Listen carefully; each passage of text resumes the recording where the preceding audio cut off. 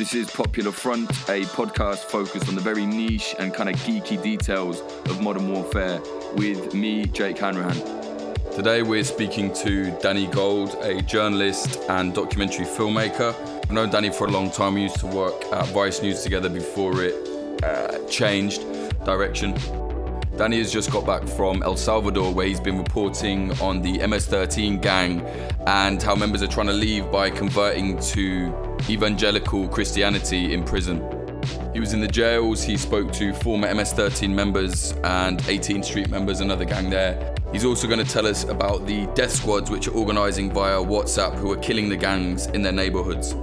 This episode is sponsored by defensepost.com.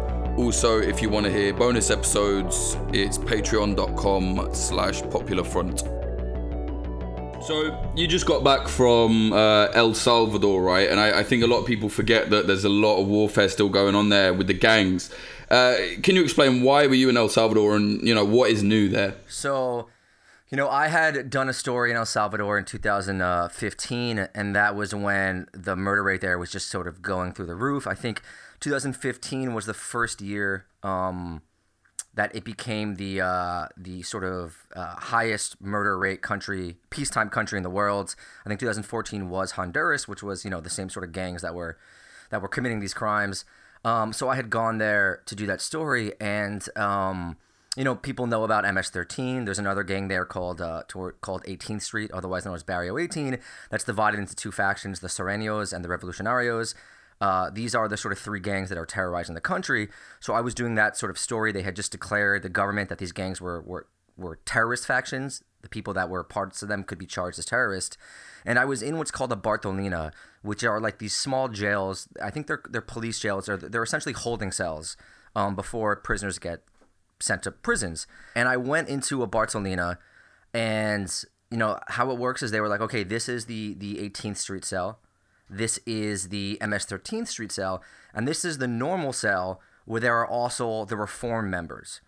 And I was confused because you had 18th Street guys and MS-13 guys, and you can see it because they have it tattooed on their faces, mixing in the same cell. And I asked, what is going on here? And they explained to me that these guys had converted to evangelical Christianity. They had found God, and the gangs had allowed them to leave, which is sort of the only way that you can do that.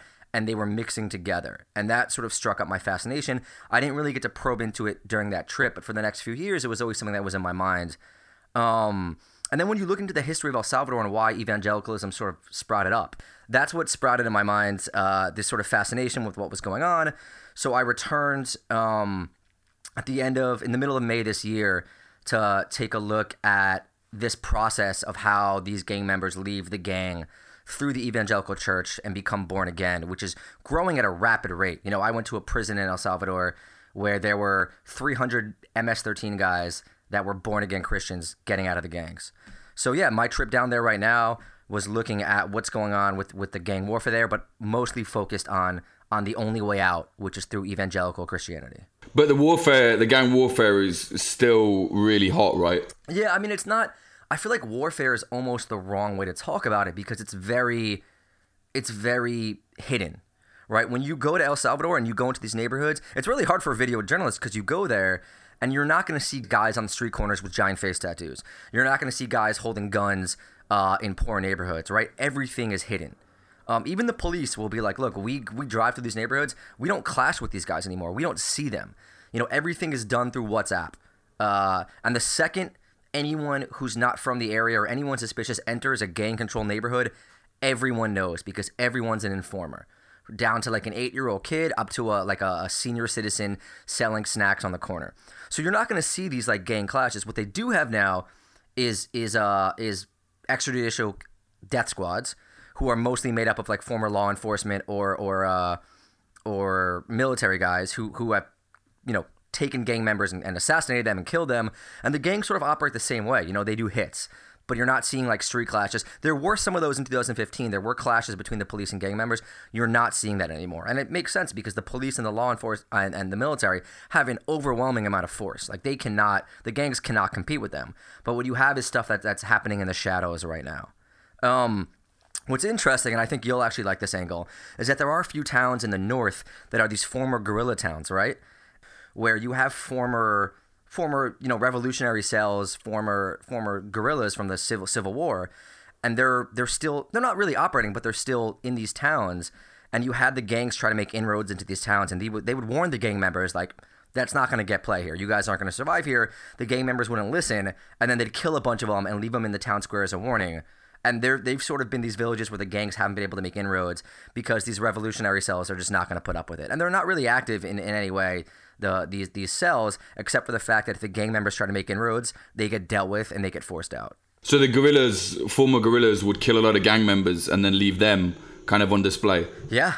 I mean, I wouldn't say a lot, but like anytime these gangs, and it's interesting in El Salvador, which is different, I think, from Honduras and Guatemala, because it's spread out throughout the whole country, right? It's in rural areas now. Tiny villages, gang members just take them over. But they would try to do this in these areas where, these guys in the 80s, like there was a very brutal civil war in El Salvador. And these guys, they're not still active, but they're still around. And they just were not going to put up with gang members coming into their communities. And like these guys, these guys, MS-13, Barrio 18, like these guys are killers, right? But they're no match for any sort of like heavily trained police squad, military squad, guerrilla squad. Like they just are not on that level. They'll sneak up on you, they'll kill your family. But when it comes to actual military technique or something like that, a lot of these guys are like kids, man. They really are 15, 16, 17 years old. Those are the ones doing the hits. I had this situation with my partner I was working down there who's been there for 2 years, and he was telling me about this kid, and he was like, yo, man, this guy's terrifying. Like, I gave him a ride home once, and it was just like not, like, I shouldn't have done that. I didn't know who he was, but afterwards they were like, this guy's got warrants out. He's a killer. Be careful. And finally we were at a point where he was there, and he pointed him out to me. And this kid is like 15 years old, maybe 110 pounds, soaking wet. Looks like he doesn't even have to shave. I could walk up to this kid and put him in a headlock and give him a noogie without a problem. But, these are the kids that are carrying out these massacres and these hits in El Salvador.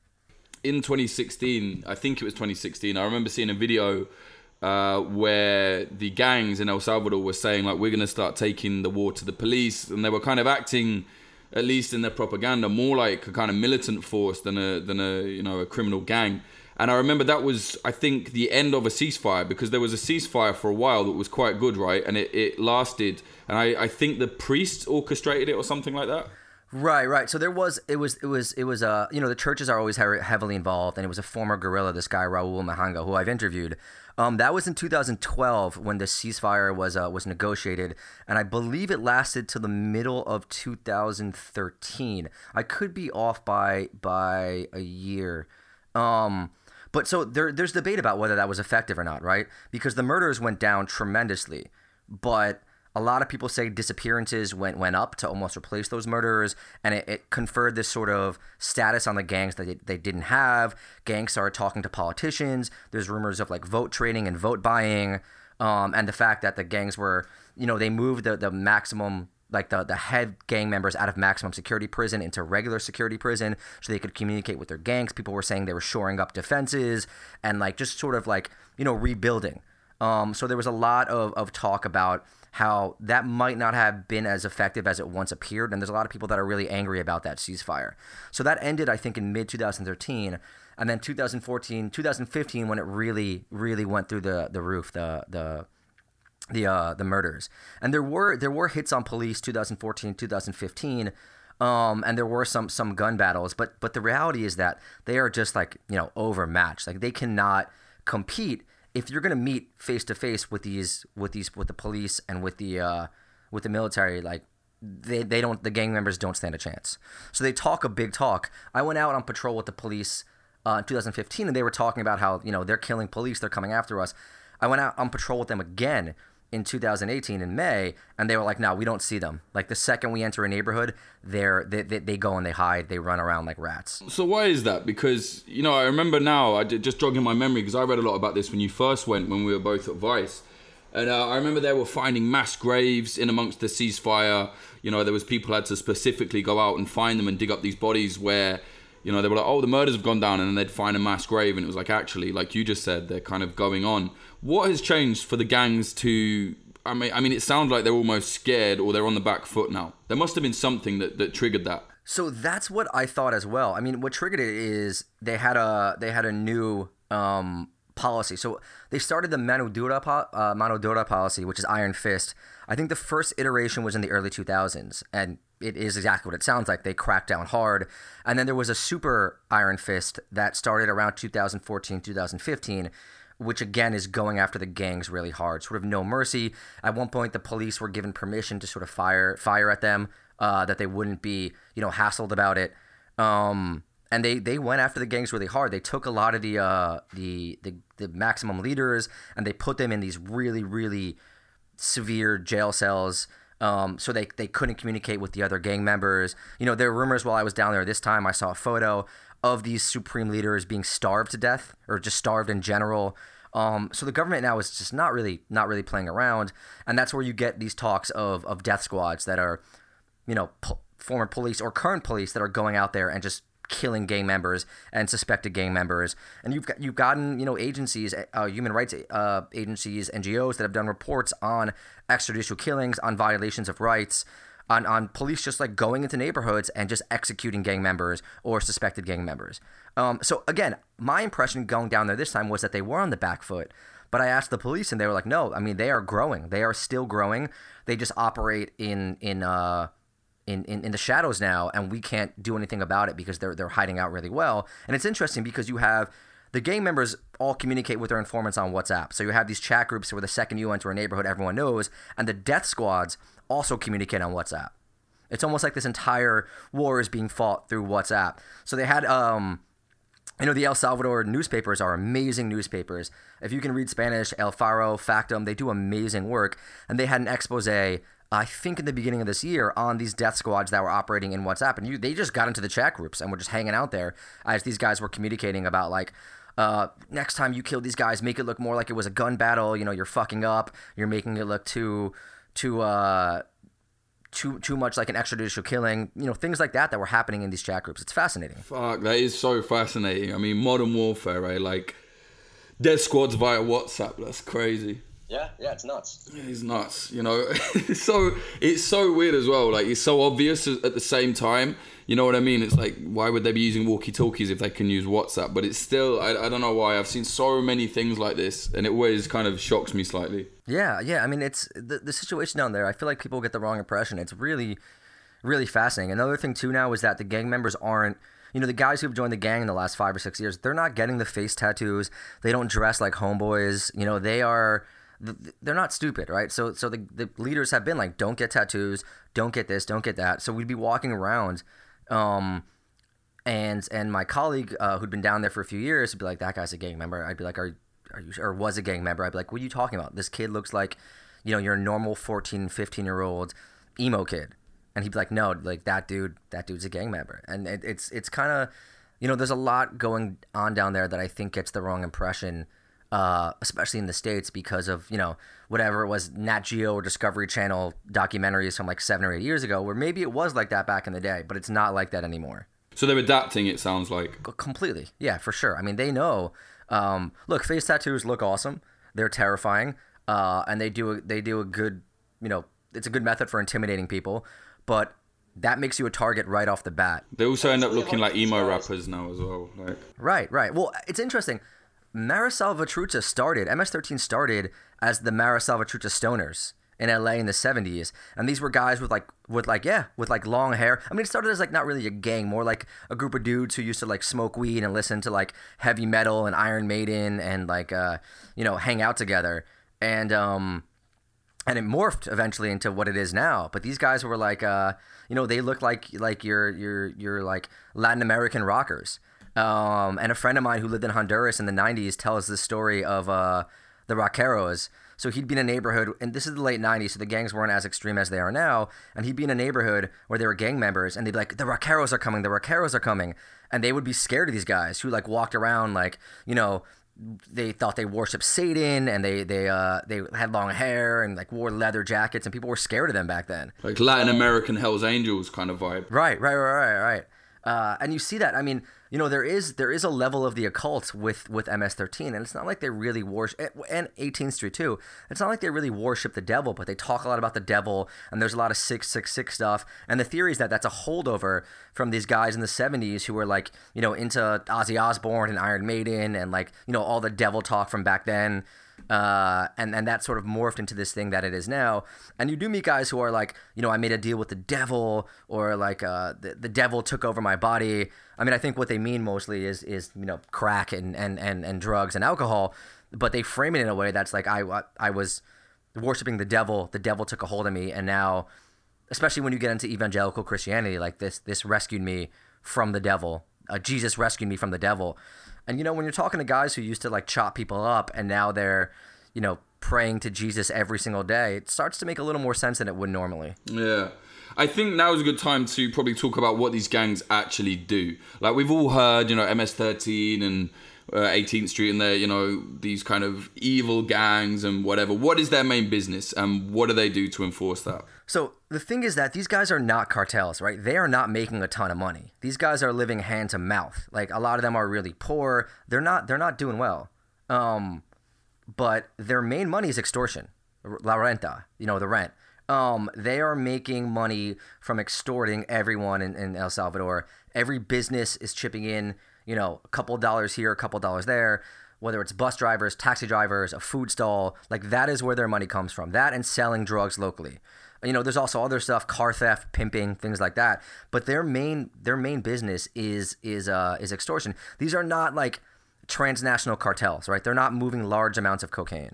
I think in the States, obviously, it's a whole different thing. It operates a little differently. In California, MS-13 and 18th Street are under they're subservient to La M, the Mexican mafia, which controls, Southern California.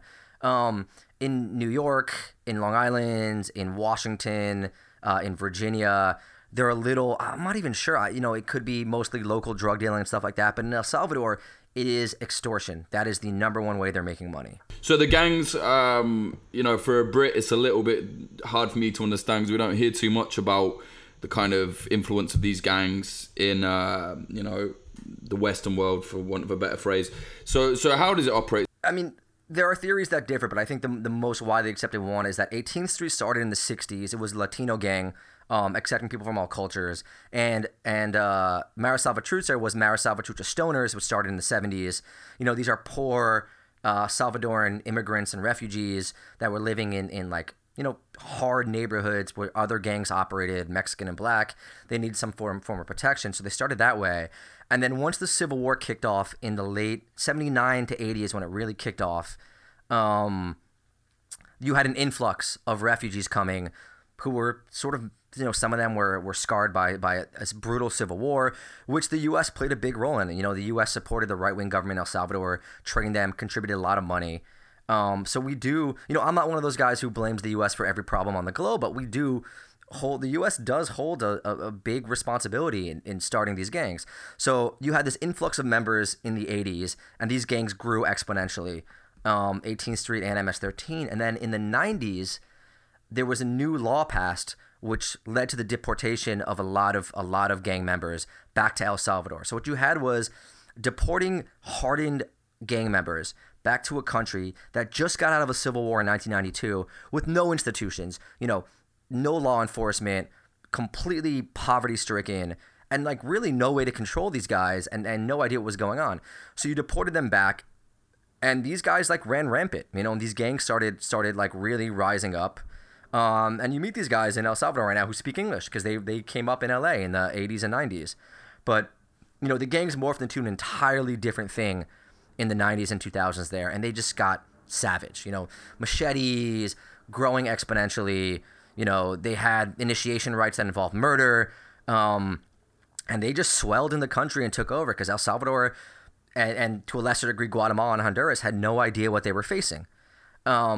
And then you had factions that sort of so El Salvador is one thing, right? You have this vicious gang that took over, but then you have factions that sprang up in California, like I said, where they originally had existed, Houston, Virginia, Maryland, Long Island. But these gangs over there, they're a shade of what they are in El Salvador, right? You have this sort of Trumpist idea that MS-13 is invading the U.S., wreaking havoc. They're a threat to everyone, and that is not the case in the U.S. They're a threat primarily to Central American immigrant communities. The same communities that are being sent back to El Salvador and attacked by the policies in the U.S. right now. In El Salvador, they are what Trump describes them as. Like, they terrorize the country. It's not like you walk around the country and you're constantly in fear, but they have a hold over certain neighborhoods, and they're everywhere. They're everywhere. You did have some growth in the past 5 or 6 years in some of these neighborhoods, like I said, in Long Island, in Virginia, in Houston, in Maryland. But it's weird because at the one hand, these gangs are very structured, but it's a loose structure. So the gangs on the East Coast, they don't take like direct orders from El Salvador to a big degree. It's really hard to understand. I don't particularly understand it. They sort of operate differently than the other gangs, even though they are sort of subservient to them. But it's not like a cartel where everything is interconnected, right?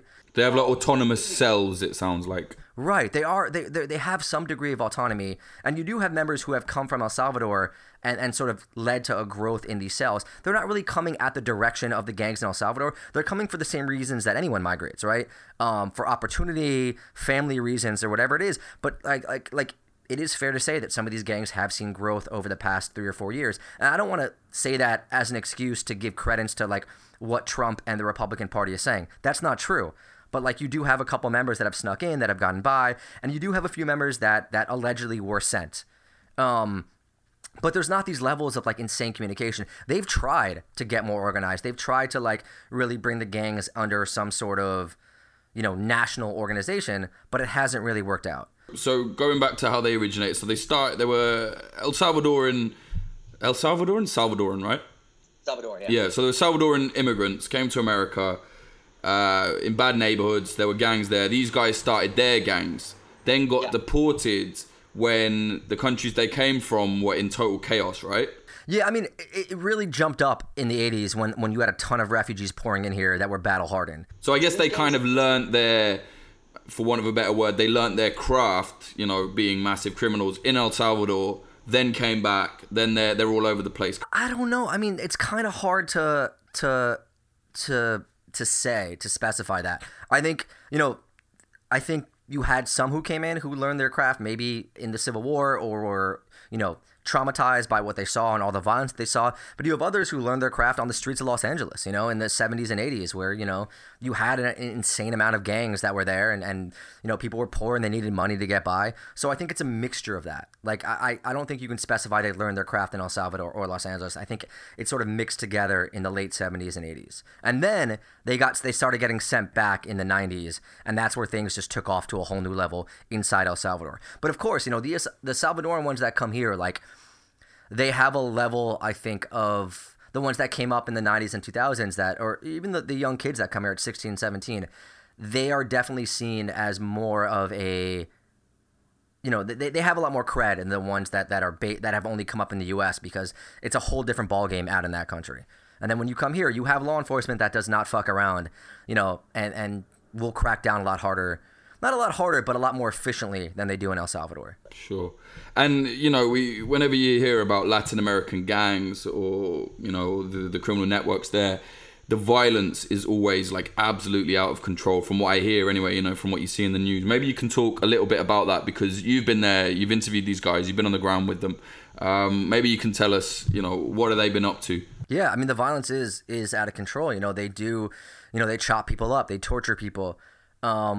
And any transgression versus the gang can be met with like a ton of violence if they think you're speaking to someone else, if you're just going into the wrong neighborhood.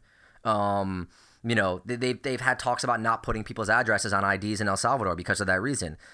It will be met with violence. You meet a lot of people have family members that have been targeted, that have been attacked, and a lot of stuff happens within the gang itself as a form of discipline. Like, gang members kill their own. It's really, when I say kill their own, I mean like that are in the same gang as them.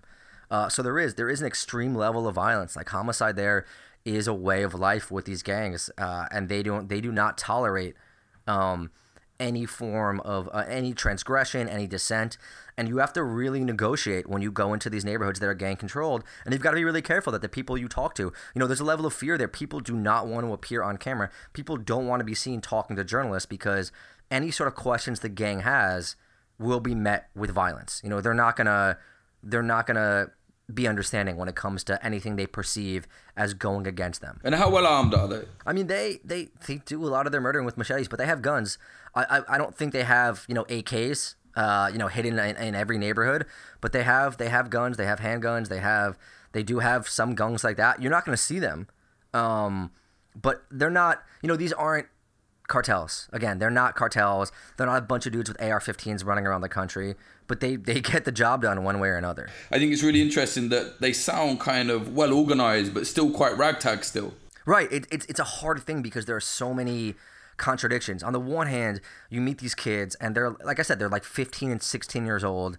They're wearing like mesh shorts and a tank top, and you're like, these can't possibly be well organized. But they see everything, they hear everything, and they will figure stuff out, and they will they have a network and they kill people very, very easily. And if they find stuff out, and they do find out everything, they will go after you. So it's really hard to wrap your head around it because it seems so loose and so unstructured. But at the same time, there is this level of organization there that, allows them to strike out at people that they need to strike out at. So it is. And you read, even these researchers who spend years looking into it are still sort of talk about the contradictions and the, like, trying to wrap your head around what they actually represent. And it's hard. It's not easy.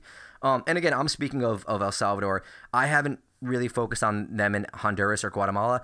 Obviously, I think it's different in some of these countries, but in El Salvador, that's the way it is. Like, I stayed with a friend who lives in a beach community, and you have, MS-13 beach gang, and we'd be walking on the beach, and you'd be like, those are some of the kids right there. And there are like these like 15 and 16-year-old kids playing in the water with their dogs who are just like horsing around. And that's MS-13 to a degree. And you're just like, what the and like, we'd joke around. I'd be like, look, the two of us could easily take the five of them. And then they'd come back and murder us afterwards. Jake, you're a big guy. You could wreak havoc across the country if it was just fist fighting. I'm telling you, these guys are not that scary when it comes down to it. And especially when I was spending time in the church, even the guys with the, whose faces are blasted with the tattoos, you get to meet these guys, and they're just like sort of these somewhat adorable, cuddly figures who just seem like they want a hug and a pat on the back. And then you hear their background, and you're like, whoa, these guys. So you get friendly with these guys, and then someone's just like, yeah, I mean, that guy was in jail for murder. Like, that guy tortured people. And it doesn't make sense to you, but that's just kind of how it is. And so you were there, as you just said, you were there, 2 months ago, right? Tell us why you went. What was your story there? So my story was focusing on the gang members who are leaving. And the way they leave is through the evangelical church. And it's really interesting because, El Salvador was a primarily Catholic country. The Civil War kind of really kicked off when a priest, Archbishop Romero, bishop, was killed in the 80s. In 1980, and that's how the thing kicked off. So El Salvador was a primarily Catholic country, but evangelicalism has really sprung up in the 80s, and it was sort of promoted by the right wing there, because Catholicism back then was preaching liberation theology, right, which is standing up for the poor. It is what it sounds, liberation theology, and that was encouragement to the guerrillas. But evangelicalism is much more accepting your path, suffering through God and all that sort of thing.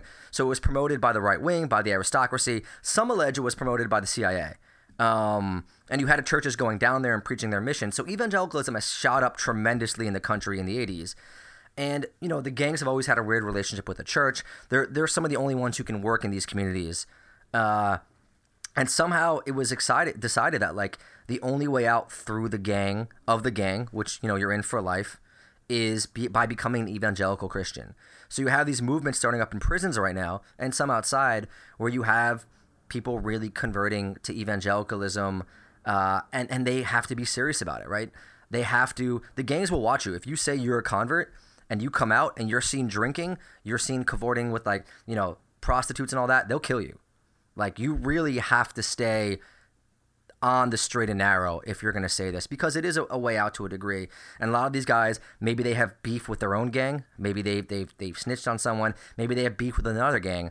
And it doesn't make them untouchable, right? But it does give them a level of protection that they wouldn't have through anything else.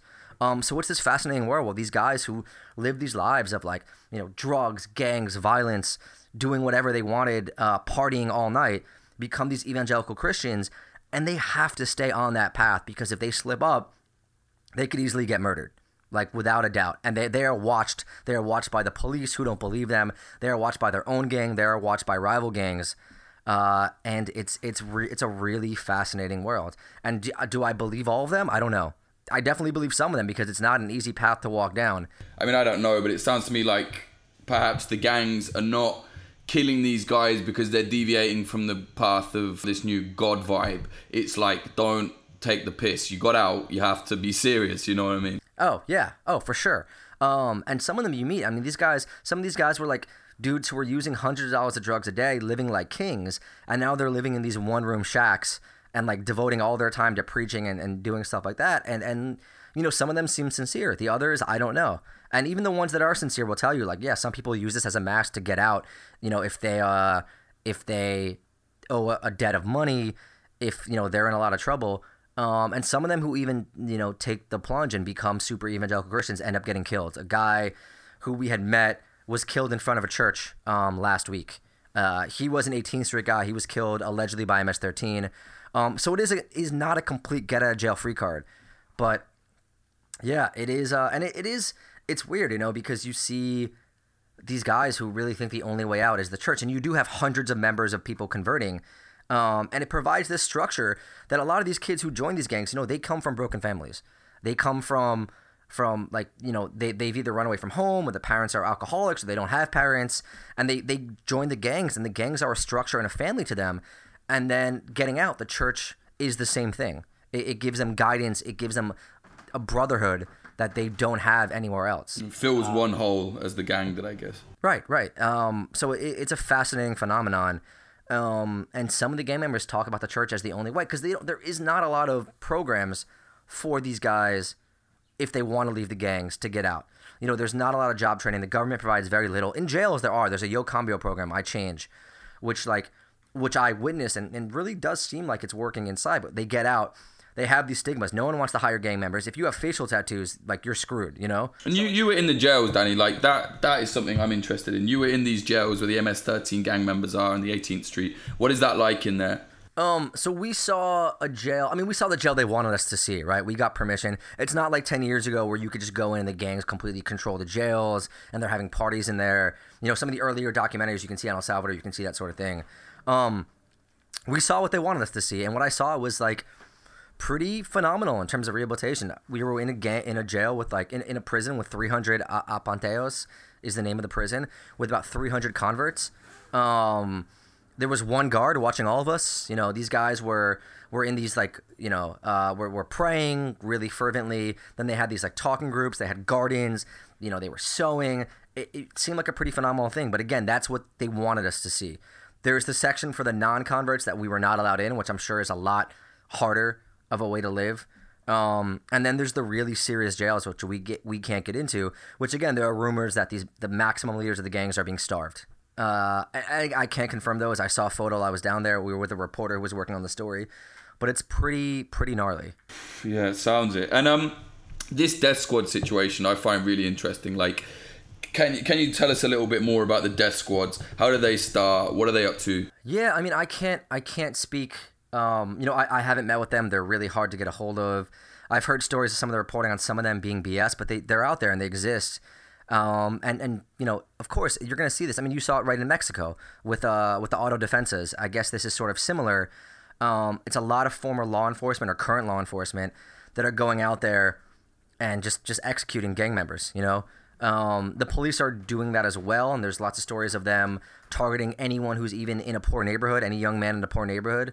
But it makes sense, right? Like, these gangs are terrorizing people. People are losing their daughters, their sisters, their sons. So it's only a matter of time. And El Salvador is not a country, where this is going to be taken lightly. You have a lot of folks that, I was joking about there could be a movie because Salvadorans sent a lot of private military contractors to Iraq, So my joke was, perfect movie, right? This guy who comes back from Iraq and he's just like over it and he doesn't want to be involved in violence, gets this nice farm in the countryside until the gangs show up. and then you have, your perfect American movie. Yeah, and The Rock is the lead killer. Right. His niece gets targeted by the gangs, and he's like, look, I don't want any trouble, but if you keep pushing me, boom.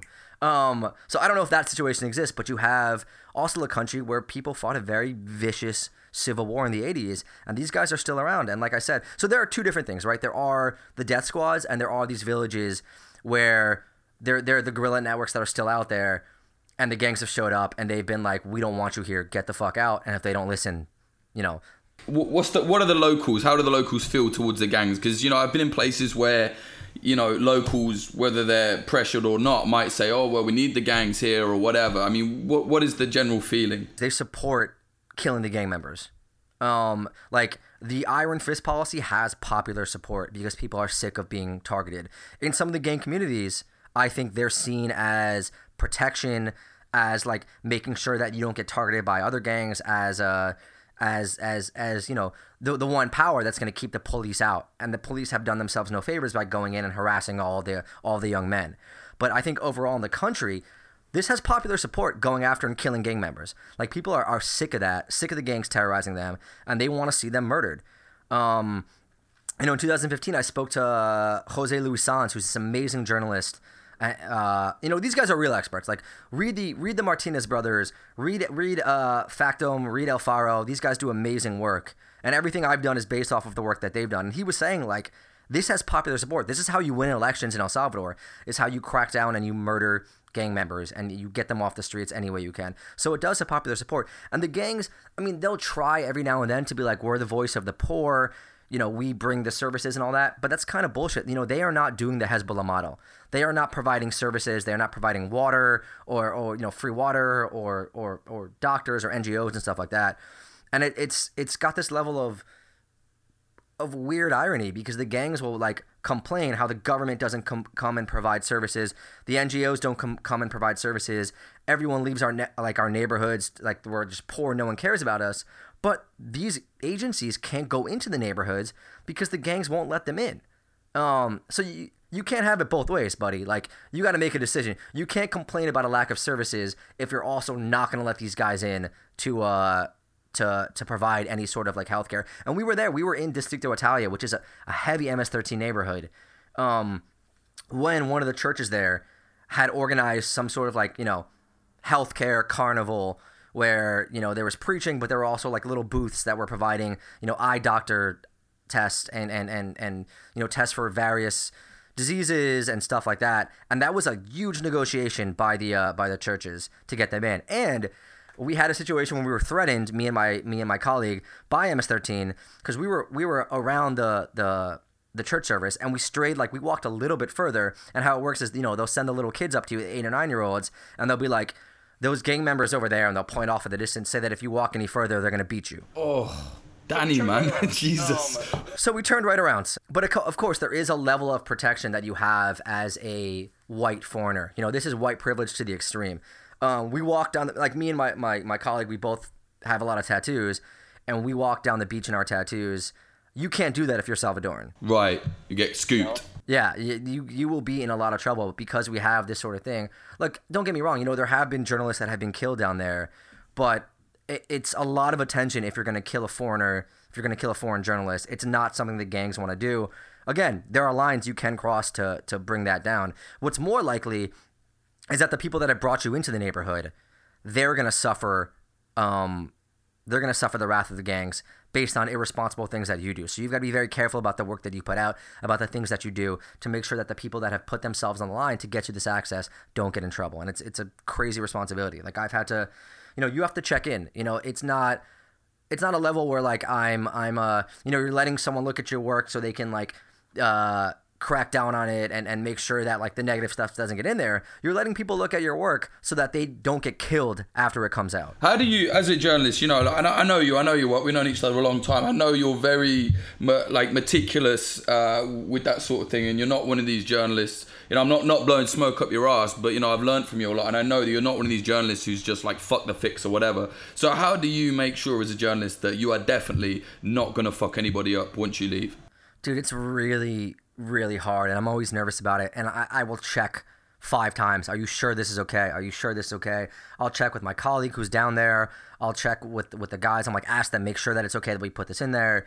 And I still don't know, you know? They will give me if they give me the okay time and time again, then I'm going to do it. But there's also stuff that you leave out that you really want to put in there that you just can't do because it will be a risk, and it sucks because it sometimes can make the piece a lot better. But that's a sort of thing that you have to do because look, I don't want that on my conscience. And even shooting in these neighborhoods, like there's a lot of stuff where you want to sneak a couple shots here and sneak a couple shots there. You can't do that. And I was around a photographer this trip who we ran into in there who did that sort of thing, and it really pissed me off because I get it, you know, I get wanting to sneak the shot if there's some military, if you're covering a war, if you're covering some military stuff, but you can't fuck around out there, man, and you're gonna get the people that have taken the risk and got you in there in trouble if you do that. So it really, really made me mad when this photographer did that. She was shooting something outside a car window. We passed the gang headquarters in this neighborhood, Distrito Italia, where we got access to a pastor who was former MS-13. He has MS tattooed on his forehead. It was a great story. And on the way out, this person was shooting photos at the car window, and we heard a gang member yell, "No photo, no photo." Don't do that.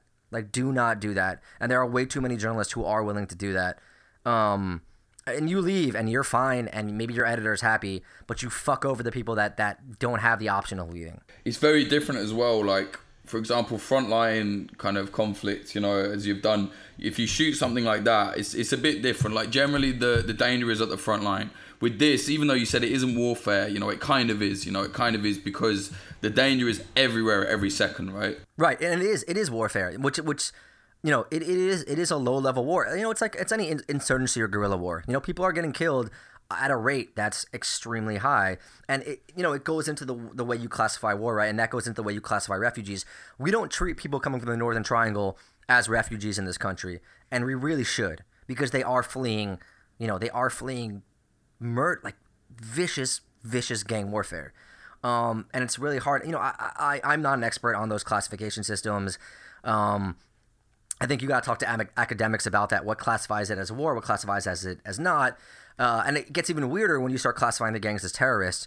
But that's the thing with these people that are coming here, man. They are fleeing extreme violence, and you can't treat them like economic migrants, right? You should be treating them like refugees, and we treat them like migrants, and we turn down their asylum cases, and it's pretty brutal. This path that they're taking through the Northern Triangle, through Mexico, up into the U.S., is one of the most brutal land routes you can do. You know, the Mediterranean route gets a lot of attention, and that's definitely brutal. I don't want to take away from that. But the people who control this route up through Mexico are the cartels, are the Zetas, are MS-13 and Barrio 18, and they treat these people fleeing, you know, like they're less than dogs.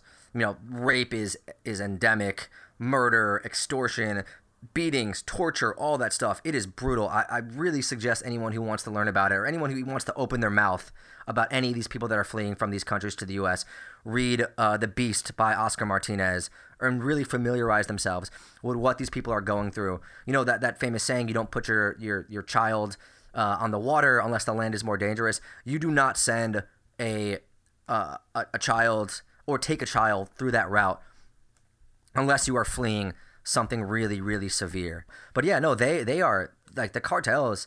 The route through Mexico from the Guatemalan border to the U.S. border is fucking brutal.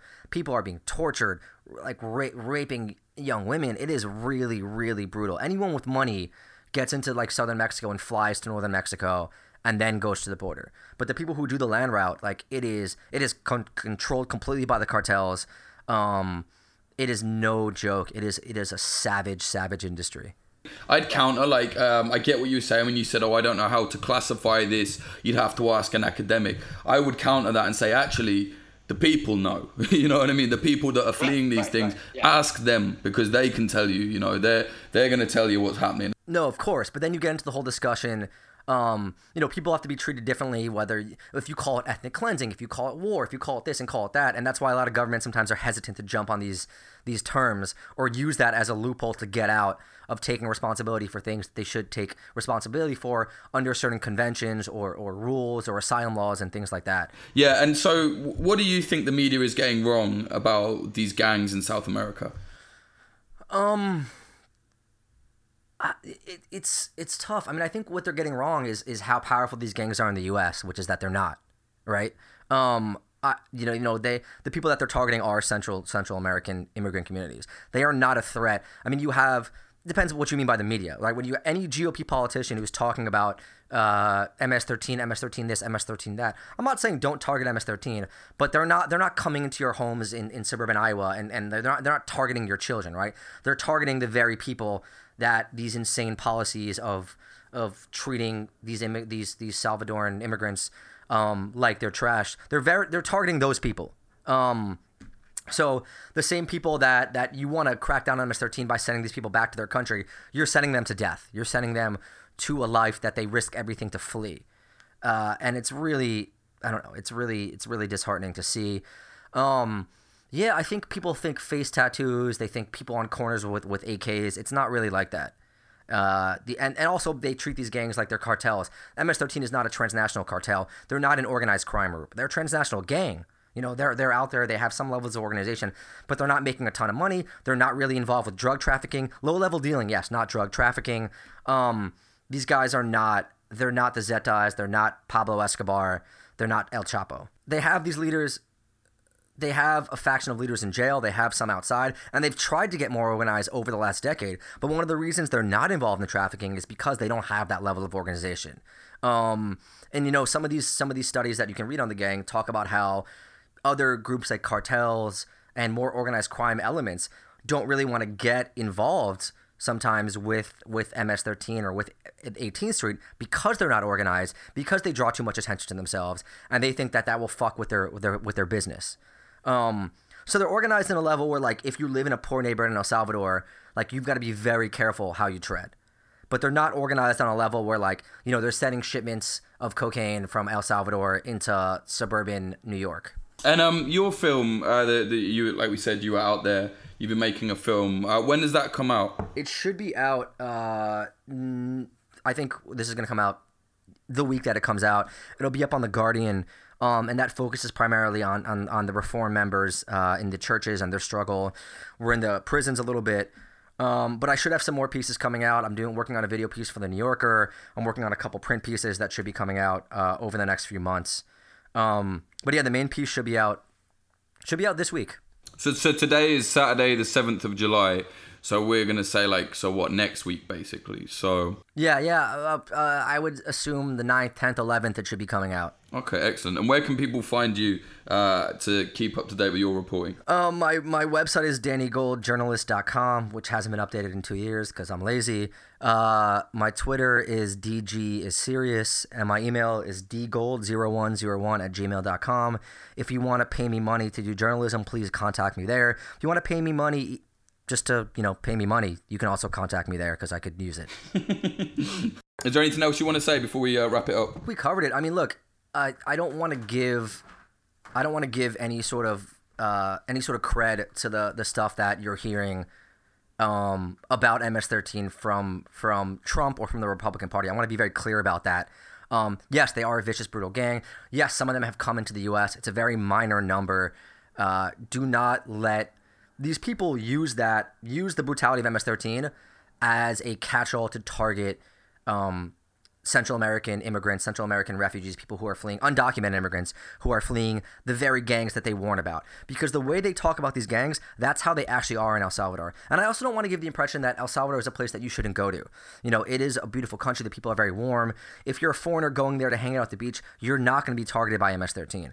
And there are plenty of people who go about their day in El Salvador that don't deal with the gangs and don't have any element of the gangs in their lives. It's that weird contradiction, which I'm sure you've worked with Jake, where it's like, yeah, things are really bad in certain places, but it's also a normal country in some regards as well, and it's hard to strike that line because the kind of work that we do is always about the worst elements of a society and the worst elements of a country. I don't want to give people this this concept that like all Salvadorans are involved in this life or are targeted by this life. So it's that weird middle ground where you try to really capture the violence and the suffering that these people are going through at the same time. I don't want people to think that El Salvador is only that. Yeah, definitely, man. I often say to people, like, one of the best things that I've ever experienced whilst in, like, you know, chaos and reporting from fucking horrible situations is I've always met, and it is a very big cliche, but I think it is because of when your culture is turned upside down, you see the best people around there. You know what I mean? I've met some of the nicest people ever in the worst situations. Right, and it's also the exact same way, but it's also like, you know, imagine I went to like the worst neighborhoods in Chicago and just like hung out with like, you know, all the Chief Keef affiliates and portrayed Chicago as just that. So I want to just be very clear that the entire country is not that. Unfortunately, the kind of work that I do is you go there and you focus on those neighborhoods and that situation.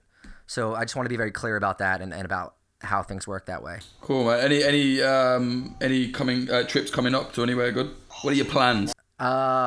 Dude, try to keep earning a living. I have a trip I'm trying to do in Slovakia, but it's sort of a personal project. I'm going to interview the man who saved my grandfather from the Nazis, and his family hid my grandfather like Anne Frank style. But no, nothing as of yet. Just finishing up this stuff. I have a story coming out in Wired in the September issue, having to do with a tech company in Syria that I think is going to be pretty fascinating, so keep an eye out for that. And that's it right now. All right, excellent. Cheers, Danny. All right, thanks so much, Jake.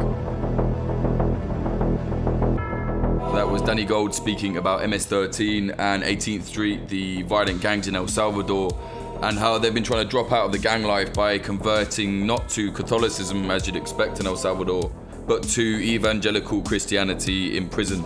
This episode was sponsored by defensepost.com, defense with an S. Also, remember, if you want to help Popular Front grow up into something else and also get bonus episodes that you won't get anywhere else, go to patreon.com/popularfront. If you want to keep up to date online, just follow me on Twitter. That's Jake_Hanrahan, HANRAHAN. If you go on the site, you'll find all the episodes there as well. That's jakehanrahan.com/popularfront. Music in this episode, the intro was Home and the outro was Son of Old. It's got a Final Fantasy VII Sephiroth sample in there. If you've ever played that game, you'll probably recognize it. Find Son of Old's music at soundcloud.com/son-of-old. And if you like the podcast, please do consider doing a review on iTunes or wherever you listen to podcasts, because it does help it. Right now we're doing really well. I think it's been out for 2 months. We've got 12,000 individual downloads. So I'm really happy with that, and I'm hoping that we can move it on, make it a weekly show if the Patreon gets moving, and hopefully build Popular Front into something else.